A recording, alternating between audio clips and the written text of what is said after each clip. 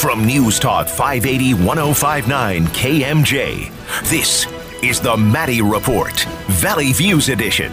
Now here's your host, Mark Kepler. Funding for the Maddie Report is made possible by grants from the California Emerging Technology Fund, leaders in the quest for digital equity. The James Irvine Foundation, committed to a California where all low-income workers have the power to advance economically. Fresno State Associated Students, Inc., students serving students. BNSF Railway, moving our economy for 160 years. And The Wonderful Company. The Maddie Report is also made possible thanks to contributions from Harris Ranch Inn and Restaurant and E&J Gallo Winery. From the Maddie Institute, the Public Policy Institute for the Valley's 4 public universities, this is the Maddie Report with Executive Director of the Maddie Institute, Mark Kepler. Being connected to the internet is more important than ever. The Valley, however, suffers from a digital divide. There's a problem between the haves and the have-nots. What can we do about that? California's nonpartisan Little Hoover Commission may have some answers. We're delighted to have the commission's chair, Pedro Nava, as our guest. Welcome back to the Maddie Report. Well, it's great to be with you. You know, it's been a long time since we've had a chance to talk. I know. I'm glad we're having this opportunity. It's certainly a very important topic. Let me ask you this before we get started. Let's talk about some basic terms and concepts because we get thrown around to the non-techie types. They really don't know. I include myself in that group. What are some of the different types of broadband connections? Well, there's essentially 3 types. So there's the DSL, which is the phone line. That's the slowest, but it's the most affordable. A step up from DSL is cable, which most people will get through their cable provider if they're hooked up with someone to watch TV. And then the fastest and the best, but also a little bit more expensive, is fiber. So the fiber internet availability is where you have your faster speeds. And quite frankly, it's what California needs in order to compete with other states and also with other countries. Yeah, it's stay competitive. You got to be on the cutting edge for sure. Let me ask you this. So can you briefly explain the fiber broadband network in short, and what types of fiber do you need to go into your home? Well, this is, and I'm going to forget this as soon as I say it or read it. You have FTTH, FTTB, FTTP, which is fiber to home, to business, or premises. And that is the fastest. But wow, that's like alphabet soup. Yeah, well, I know, which is why most people just sort of go to their cable provider and sign up for it. But you also have fiber to node or your neighborhood, and then you have fiber to curb or cabinet, which is a box that is attached to your business or to your home. So okay. There's at least those 3 different kinds of approaches. Okay, so how do you define if an individual is, quote unquote, connected? Well, you have your downstream speed and you have your upstream speed. And the downstream speed is actually like what you download. So when you go and you use your internet with your email and the rest of that, you're downloading information, you're downloading images. The upstream is when you are sending things from your device to somebody else through the internet. So the FCC, the Federal Communications Commission, defines broadband, which is what we're talking about, as speeds that are 25 megabits per second. That's where you hear the Mbps for downstream and 3 megabits for upstream. Yeah, it's interesting that there's a different number there. You'd think that the numbers would be the same. Yeah, but they're not. Apparently, what most people rely upon, obviously, is the downstream speed. It is when you connect to Facebook or Twitter or whatever it is, you want the fastest speed possible so that the images and the text arrive at your computer quickly. Upstream seems to not be quite as important for certainly most consumer use. Yeah. So how do we talk about how does the U.S. compare, for example? How many Americans have meet that benchmark, and then how do we compare to other countries? Well, it's interesting. The FCC in a report tells us that 21.3 million Americans lack a connection to the internet that meets the FCC definition of broadband. Again, 25 megabits download, 3 megabits upload, downstream, upstream. And there is an organization that's called the Organization for Economic Cooperation and Development, the OECD, which surveys countries all over the world. And the United States of America is ranked 31st out of 36 of the OECD countries. So the point that I was making earlier with respect to international competition, we're like at 31. That's we're not doing well. And one of the things I noticed in your report, you're talking about U.S. cities pay more for slower internet than other cities around the world. For example, for $50 in U.S. cities, you're getting between 25 and 45 Mbps. You go to Hong Kong and Seoul, you're getting 300 Mbps for the same price. And even in Paris and Tokyo, you're getting 200. So they're 10 to 12 times faster for the same money, which is pretty interesting. I'm sorry, go ahead. Let me add, I'm in Santa Barbara, and the service we have here, because both my wife and I work out of our home, so we get 150 megabits per second. We pay about $75 a month for that, 150 megabits. Now, the next step up is 500 megabits, and to do that, it's going to cost us almost $100. So the providers, the internet service providers, because of a lack of competition, are able to do two things: have slower speeds and charge more money. That's like the worst possible combination, right? Let me ask you this. You note in your report that these numbers may actually be an underestimate. Why is that, and what are the implications? Well, it's sort of an interesting approach that the FCC does, and I think most people wouldn't do it this way. But they decide internet access based on a census block. So a census block is a geographical area that is specifically defined. And so the FCC says, if we find one person within a census block, then we consider that everybody in that census block actually has broadband. It's a fiction. It's a very strange fiction that doesn't seem to me to be based on a reality. Right. Just because one person has it doesn't mean everybody on the block has it. Yeah. It's like if my neighbor has a Cadillac Escalade, I guess we assume that everybody else has one. Right. Would it be so? So what are the implications of that? Well, the implications are that in planning, it makes for poor planning. And there is federal money that is available to communities to help them expand their internet access. But if the FCC, based on what I consider to be a faulty analysis, comes to the conclusion that your census block in your city already has adequate broadband, then you're not going to get federal dollars to expand the services.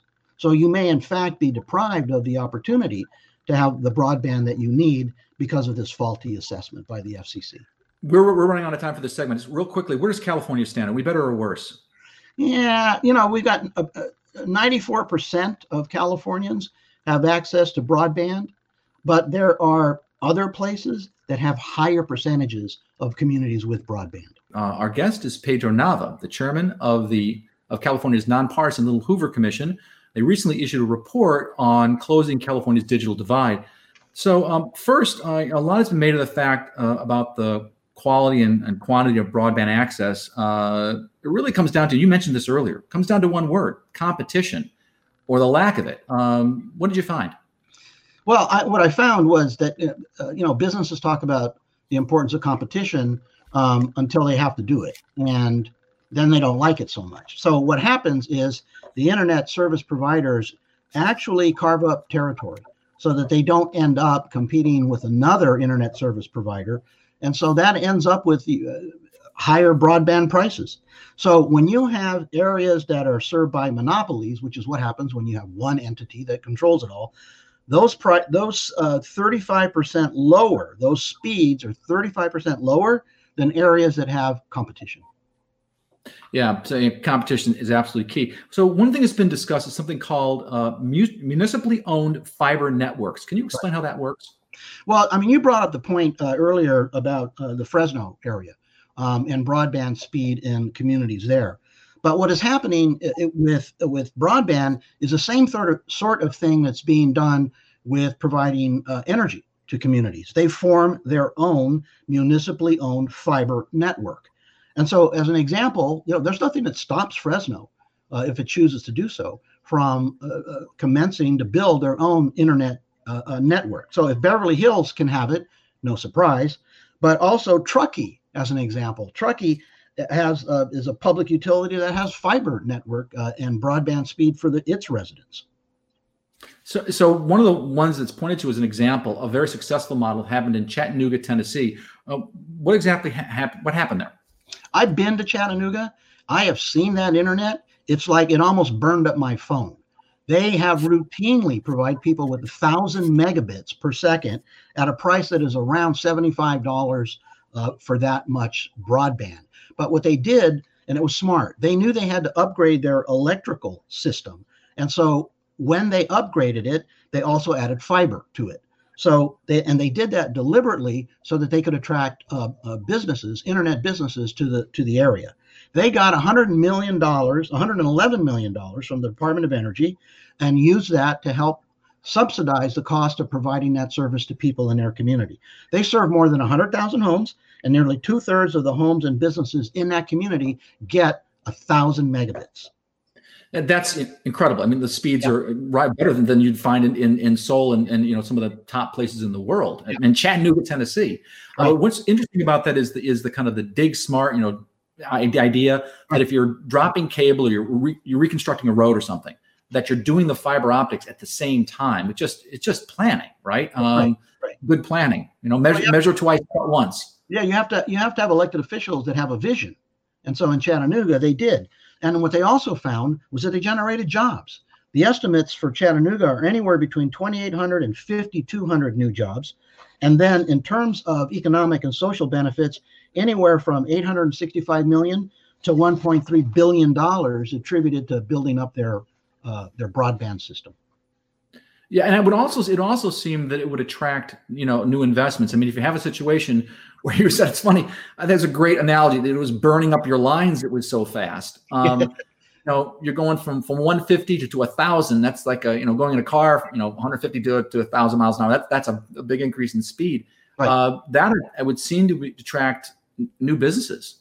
Well, and they did, right? What they did in Chattanooga, besides improving their broadband capabilities, was they also had some tax credits to attract businesses to that community. And so they've got Amazon and VW expanded into Chattanooga. They have startups that are there in some larger numbers, as well as new venture capital funds are based in Chattanooga. Because also what you'll find compared to California, and I love California, I'm not moving, I'm not leaving, but the cost of living in Chattanooga is substantially less than a place like California. Yeah, and that's interesting. I happen to have a niece who is working for a data analytics company in New York City from San Diego. And I think this is the new world. The saying goes, no one bats 1,000. That's particularly true when it comes to cutting edge technology. There's some attempts to close the digital divide that have been less successful than others, but they can tell us something as well. Our guest is Pedro Nava, the chair of the nonpartisan Little Hoover Commission, who's done a report on closing the state's digital divide. So let's talk about some of the broadband efforts in California. First of all, this is not a new issue. Cities have attempted to address broadband access in the communities for some time. You would think, San Francisco, for example, with its proximity to the Silicon Valley, would be a model example. Not so much. What did you find? Well, this is an example of what I always talk about with people, that there's a difference between and politics. And the policy is that you want to have broadband for all your residents, but the politics become a problem. And it seems to me that when you have communities, large populations, and lots of different electeds and thousands of stakeholders, you're going to have complications. So San Francisco is an example of a place tried really hard to try to develop a plan, but it just never got off the ground. At one point, they decided it looked like it was going to cost $1 to build out their fiber network, but then people in the community said, shouldn't we spend that money on housing given how expensive housing is in San Francisco? So it just sort of just never got enough momentum to be successful. And I understand that the new mayor wants to revisit some sort of broadband, but it doesn't look to be as comprehensive as initially thought about. Yeah, I mean, one of the things, I don't even know for this program because we're doing it remotely. We're hoping the sound and the video come through clearly. And I guess we'll see that in the editing process. As they say, it is what it is. But I just want to let our audience know we're doing the best we can in a difficult circumstance, trying to get good information to you. And by the way, to the extent that you miss anything after viewing this program, please go on to the Little Hoover Commission website and read the report. It's chock full of information. But let me ask you about Los Angeles. That was another example of things that didn't work out so well. Yeah, again, you take a look at Los Angeles, it's probably has more population than some foreign countries. But they wanted to do the same thing. They wanted to provide internet service, broadband to every resident. They did a study and found out the existing infrastructure wasn't capable of doing the job. So if they were going to expand the broadband, it was going to take a significant amount of money. Then they divided the city up into what they call 4 quadrants and say, how are you going to provide broadband to this particular quadrant? And they had talked about internet service providers giving discounts and leasing some of the city infrastructure, but that didn't work out either. And then they figured out it was going to cost $3 to $5 billion to do it. And nobody came forward to assume that responsibility. Yeah. So that didn't work out so well. But, a lot of people say that government's the problem, right? Set up all these hurdles to stop innovation from happening. That's really not the case in California, is it? No, and we've got some legislators that have done their job, and they've done it appropriately. Back in 2018, there was Assembly Bill 1999, expanded the authority of municipal and public utility districts to develop public broadband services and to apply what they call net neutrality, so that it would be a fair way for entities to become involved. And so you can do it if you have the leadership and the vision and the willingness to take that step forward. So communities can use that legislation and develop their own broadband infrastructure and figure out how to partner with do a public-private partnership to get it done. We're talking with Pedro Nava, who's the chairman of California's nonpartisan Little Hoover Commission, about how we can get internet access to those who are still not connected. One of the things that you've talked about in your report is something called dark fiber. It's kind of an ominous name to it. It's unused fiber cables that have not been lit by internet service. It's an option that's being used by 16 cities down in LA. Apparently, they set out to create a broadband ring using the available dark fiber. How did that work out? Well, it worked out really well.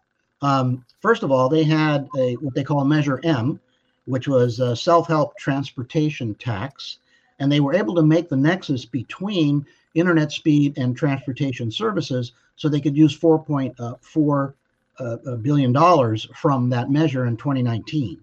So they created the core ring, which was the middle mile network architecture, and in that they had what you identified as dark fiber. And all dark fiber means is that there's no service being provided through it at the moment, but it means that it is available for leasing to entities that want to use it. Let me jump in here for a second. Just you were talking about the tax, Measure M in LA County. In Fresno County, for example, there's also a self-help county. They have something called Measure C, and so it deals with we tax ourselves for transportation projects. And so what it sounds like what they did in LA is they took that money and said, hey, we can synchronize lights. There's a traffic connection, and so we can do that with this, with the dark fiber. And as a way, also one of the added benefits is you increase speeds and accessibility to the internet. So kind of a double hit, which is an efficient and effective use of tax dollars, I would think. Another one you talked about in your report was Santa Monica. What I found interesting there was they started way back in 1998 with a telecommunications master plan that kind of created a strategic roadmap. As a result, they were very successful in implementing this public-private partnership model. What can you tell us about Santa Monica? Well, what you said was accurate in terms of a public-private partnership. So what the city agreed to do is lease institutional fiber network, right, for city buildings, so that the city services would be connected with high-speed internet using a local cable company. So it cost about $530,000 that was paid by the city to put that together. The cable company and the city shared the operation and maintenance costs going forward.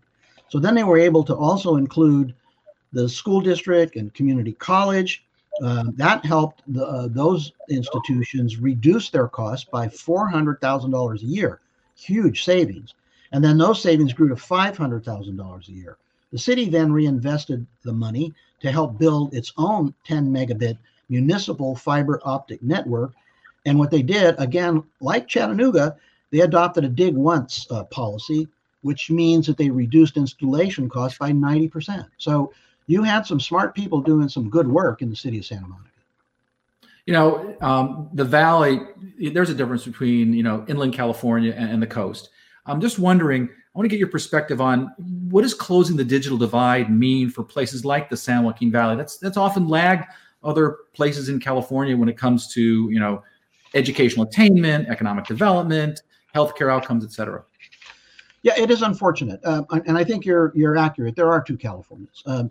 You have coastal communities that have tremendous benefits, big population growth, revenue being generated there. And then you have our rural counties and rural communities that don't have the same opportunities. And so you've got, even though the cost of living may be lower in our rural communities and the populations there are as deserving as everybody else, they tend to suffer from a lack of services. And so I think the state of California and Governor Gavin Newsom spoke of this early on about the two Californias and about how more attention needs to be paid to rural areas. We are one California, and everyone should be treated in a way that respects their dignity and provides them with economic opportunities. So what does telemedicine look like on the front lines? We have a great person to answer that question, Dr. Casey Gray, the Chief of Information Technology at Kaiser Permanente, Fresno. Welcome to the Maddie Report.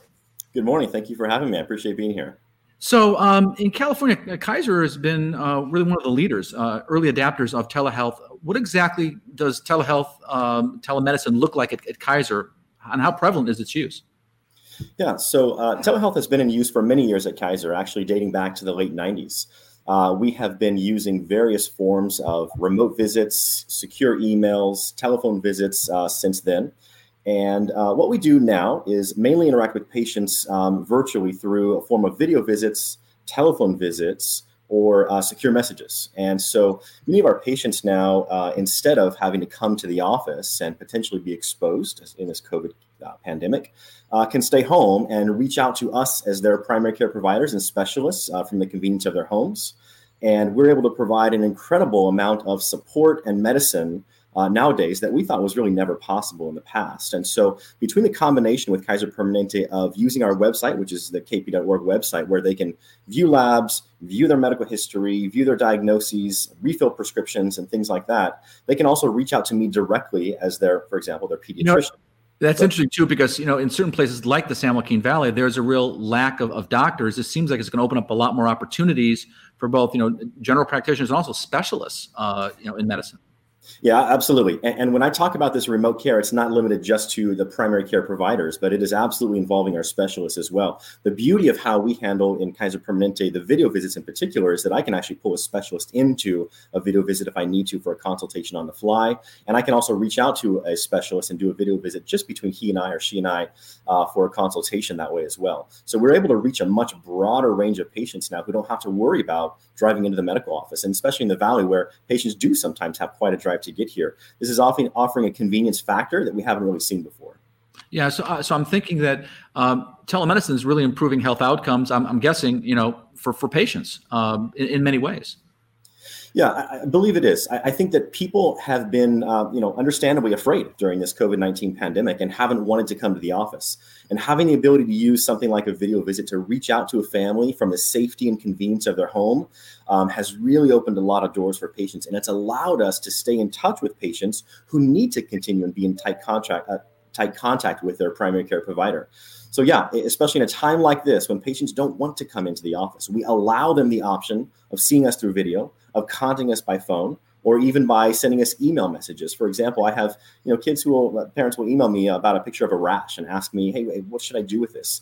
And in many ways, I'm doing a full visit by evaluating that rash on the picture they sent me. I'm discussing the diagnosis and the treatment plan with the parents, and they do it all from home without having to come into the office. It's pretty incredible. Yeah, another thing I'm wondering about though is what about the business? A question I was just thinking of the business side of this. Can hospitals still make money with telemedicine? Because are they getting their fees paid? Yeah, so it's an interesting question, and I think it applies very differently to different people. In a group like mine within Kaiser Permanente, where we are both the insurance provider and the medical providers, it works incredibly well because we're able to still continue to prevent disease progression. And we don't have a need for the continual copays. So for me, taking care of my patients, whether I take care of you virtually or in the office, doesn't make a bit of difference to me. I can do it whichever way is most convenient for my families. Yeah. So I want to ask you this: what about there are going to be perceived advantages and disadvantages of telemedicine? What is Kaiser doing to accentuate those perceived advantages, and what are they doing to address those perceived disadvantages of telemedicine? Sure. So I think to address the advantages, I think doing those video visits really speak for themselves. The more that we do, the more positive feedback we're getting. In fact, we went from a place prior to April of this year of doing roughly 15-20% of our visits via telehealth. And then all of a sudden, COVID-19 hit. And in April, we did 80% of our visits via telehealth. And so what we've done now is not required, but offered them these telehealth visits as a convenience factor. And I think patients really appreciate that. We're not making them do video visits. We're not making them call us. We're allowing them to do that in whichever way is more convenient for them. The disadvantages, you can see on both sides, actually. I think a lot of physicians were skeptical about video visits. Can we actually make an accurate diagnosis? Can we actually treat patients when we're not physically laying hands on them? And the answer is it good? The answer is it's amazing, actually. I think without this pandemic, without forcing us, I don't think we would have realized what we're capable of over video. It's really forced the hand of providers in a very good way. It's a brave new world. I want to thank Dr. Casey Gray with Kaiser Permanente in Fresno for joining us. Up next, telemedicine sounds great in theory, but how does it work for seniors? Our guest is Laurence Dussault with the San Jose Mercury News and Cal Matters, who's written extensively about the impact of telemedicine on seniors' healthcare. Welcome to the Maddie Report. Thank you. Thanks for having me. So what are the key impediments to seniors fully utilizing telemedicine? I assume they've got some unique issues.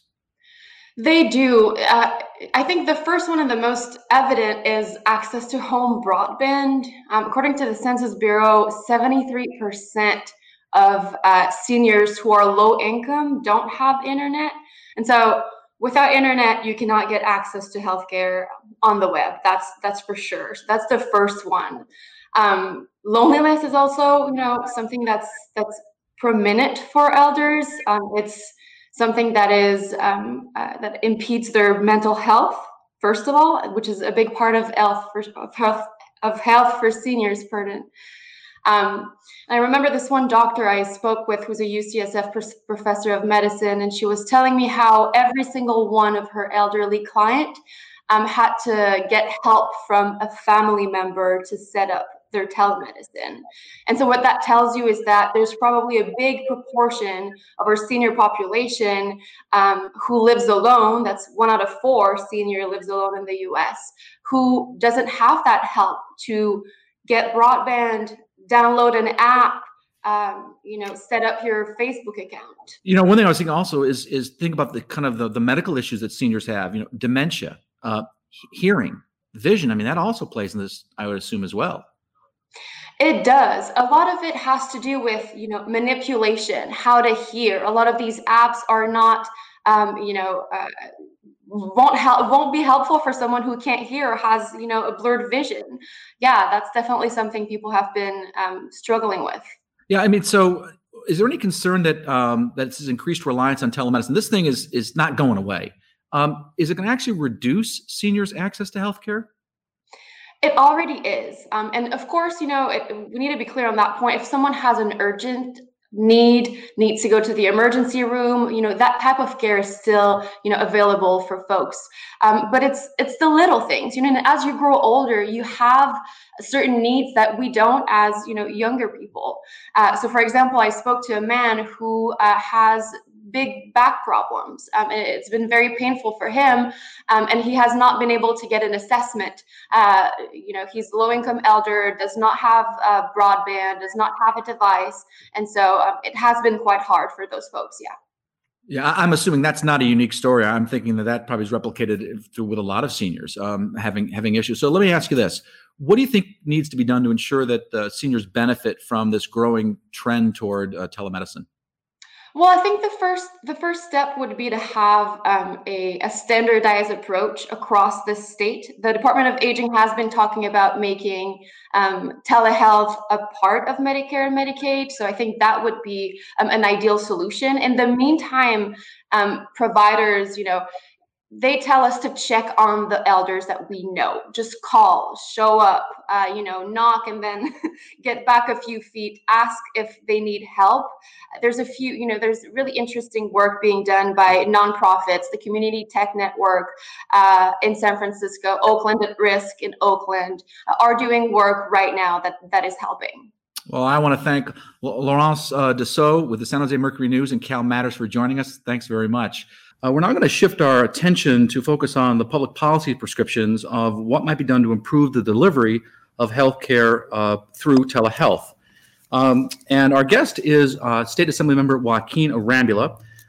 He's had some prior experience as a physician working in Selma before he joined the State Assembly.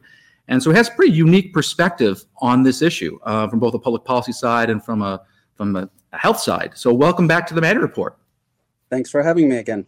So I want to get your take on how you would assess access to telehealth in California generally and the San Joaquin Valley in particular. Well, I would, if I can, I want to go back to a quote that JFK said. He was quoted as talking about the Chinese word for crisis was two characters. One was danger and the other was opportunity. I would say that we're in a huge crisis right now as we are facing the pandemic of the century. And there is danger all around from not getting preventative care that is so important for our community. But there's also an opportunity for us to look towards new modalities and to look towards the future and making sure that we are embracing it.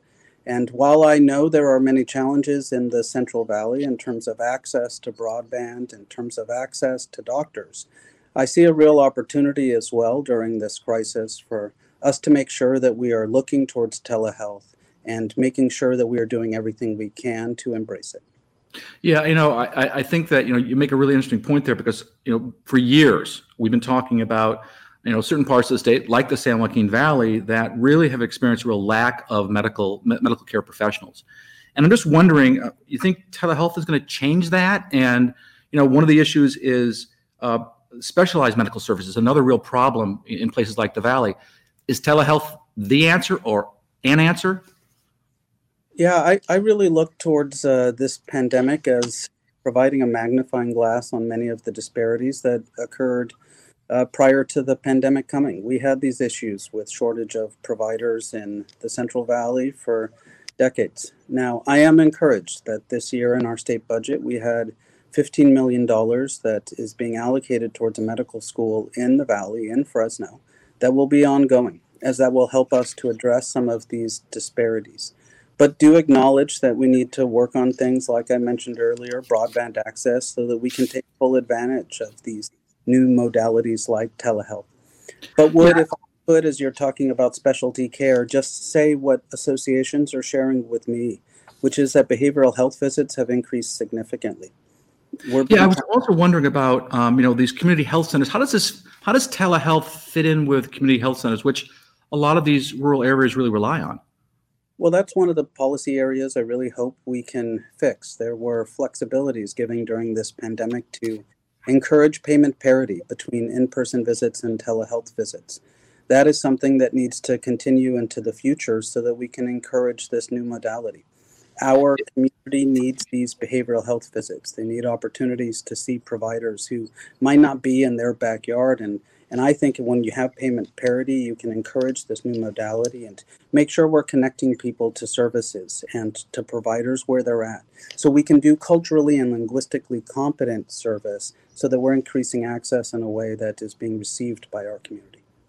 Yeah, it's really interesting that sometimes these tipping points in history, can really result, like you said early on, right? We're in a crisis, but there's it's danger, but there's also a tremendous opportunity. So if you look at this from a positive standpoint, I mean, perhaps telehealth could really be of a benefit, particularly in those areas that are underserved. Because I know you've done a lot of work trying to bring a medical school to the Valley to increase the number of physicians, et cetera. And so this could potentially be the answer. But obviously, we're going to need some public policy prescriptions. So we're going to need some legislation to move this forward on lots of different issues. So I want to kind of ask you about that. What do you think the policies that the state ought to be enacting to kind of improve the delivery of telehealth in regions like the San Joaquin Valley?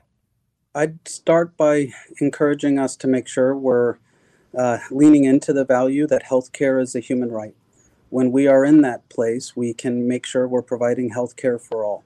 During this pandemic, more than ever, we see that the health of each of us depends on the health of all of us. And so I think it's incumbent on us to make sure we can provide care to all of our community so we can make sure that we stay safe. Preventative care and encouraging people to seek providers and looking towards these new modalities. Training more providers who are in our community by having a medical school here and looking towards payment parity within telehealth. There are 3 prescriptions that I would look towards in policy areas that I think could help us.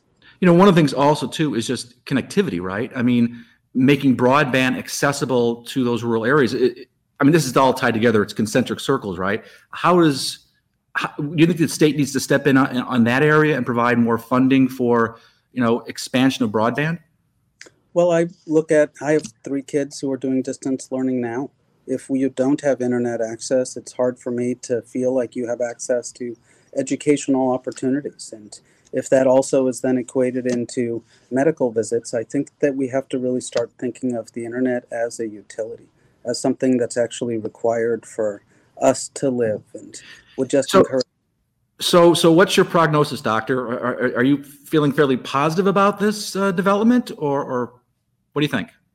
I think it's an incredible opportunity for us. I really do, for us to look towards the future and for us to figure out how to make sure people can get services where they're at.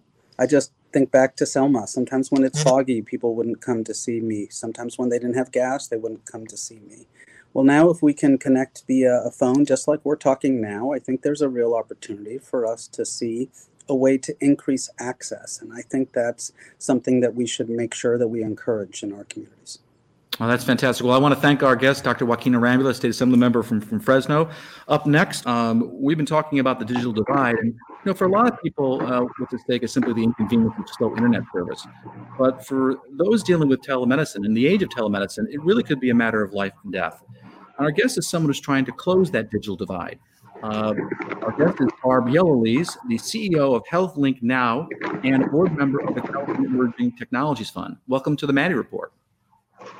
I'm very happy to be here. Thank you. So I want to ask you about some recent surveys that we've seen that indicate that there's a real disparity on the impact of coronavirus on various Californians, particularly various demographic groups. And surveys are also showing that there's a direct relationship between household income and the threat posed by health issues like the coronavirus. So how is the California Emerging Technology Fund really dealing with that digital divide? CETF has been focused on eliminating the digital divide for over 13 years. We know the digital divide is just another manifestation of the economic divide, and therefore low-income residents are more likely to lack broadband. We've always recognized that as a reality and been focused on getting broadband out to low-income households. Our goals have always been to drive expansion of broadband across our state for underserved communities, but to also encourage broadband adoption into homes. Our goal is to make sure there's access and adoption of broadband for all Californians, not just some, all Californians. Well, let me ask you, Barb, how are you going to go about doing that? What kind of policies do you want to see at the federal, state, and local level to make that happen? Well, there are several things that have to happen, but one thing I wanted to touch on was the impact of COVID-19 It really has come to us that we were sort of ahead of the game in a big way. We've always known that we wanted to get broadband out there, but COVID-19 has made access to broadband even more necessary. This pandemic requires us to stay at home, for many to work at home. Our kids have to do online learning. That means we have to have broadband. Some people just assume everybody has broadband and has computers. That's how we're supposed to live and work. But when you're talking about communities across our state who are low income, that's just not a possibility without help. There are some people that can access their healthcare providers now through telemedicine. A lot of the big health plans switched almost automatically. And so these doctors are available to see a lot of people. But for people in low income and some with racial and ethnic groups who are more likely to lack broadband, let alone computers at home, they can't access these resources. They can't connect to school or to the health services that they need. Some of these low-income people, they lost their jobs in restaurants, small businesses. They're struggling to pay the rent, to buy food. And we're telling them now, go home and work off computers, have your kids connected. CETF believes that broadband is a basic right and should be available to everyone in our state. Well, what would you tell like leaders in poor communities? What can they do, like in places like the Valley? What they can do to kind of help gain access to healthcare through things like telemedicine? Are there things that local officials can do? There's a lot. Community leaders actually need to be the digital champions. They need to fight for their communities.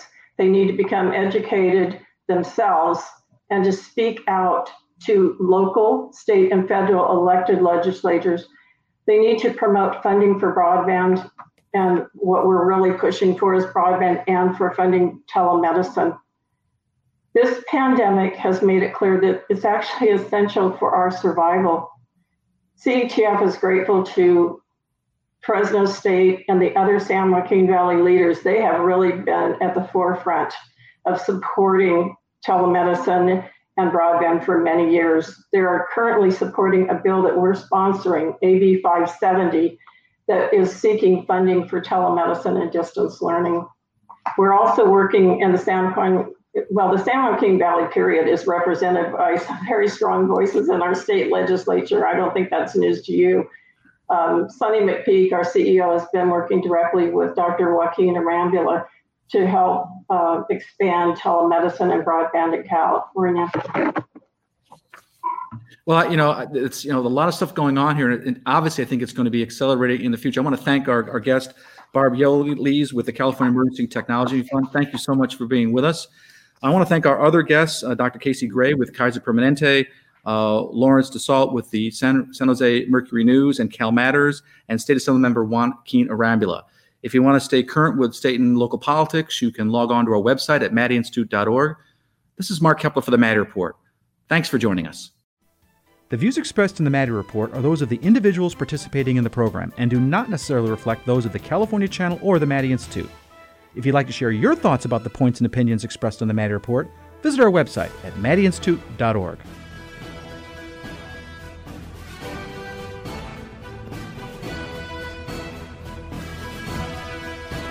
The Maddy Report, Valley Views Edition, is a public affairs partnership between KMJ Radio, Cumulus Media, and the nonpartisan Maddy Institute, providing the Valley with valuable insight and analysis on politics and important public policy issues. This is KMJ.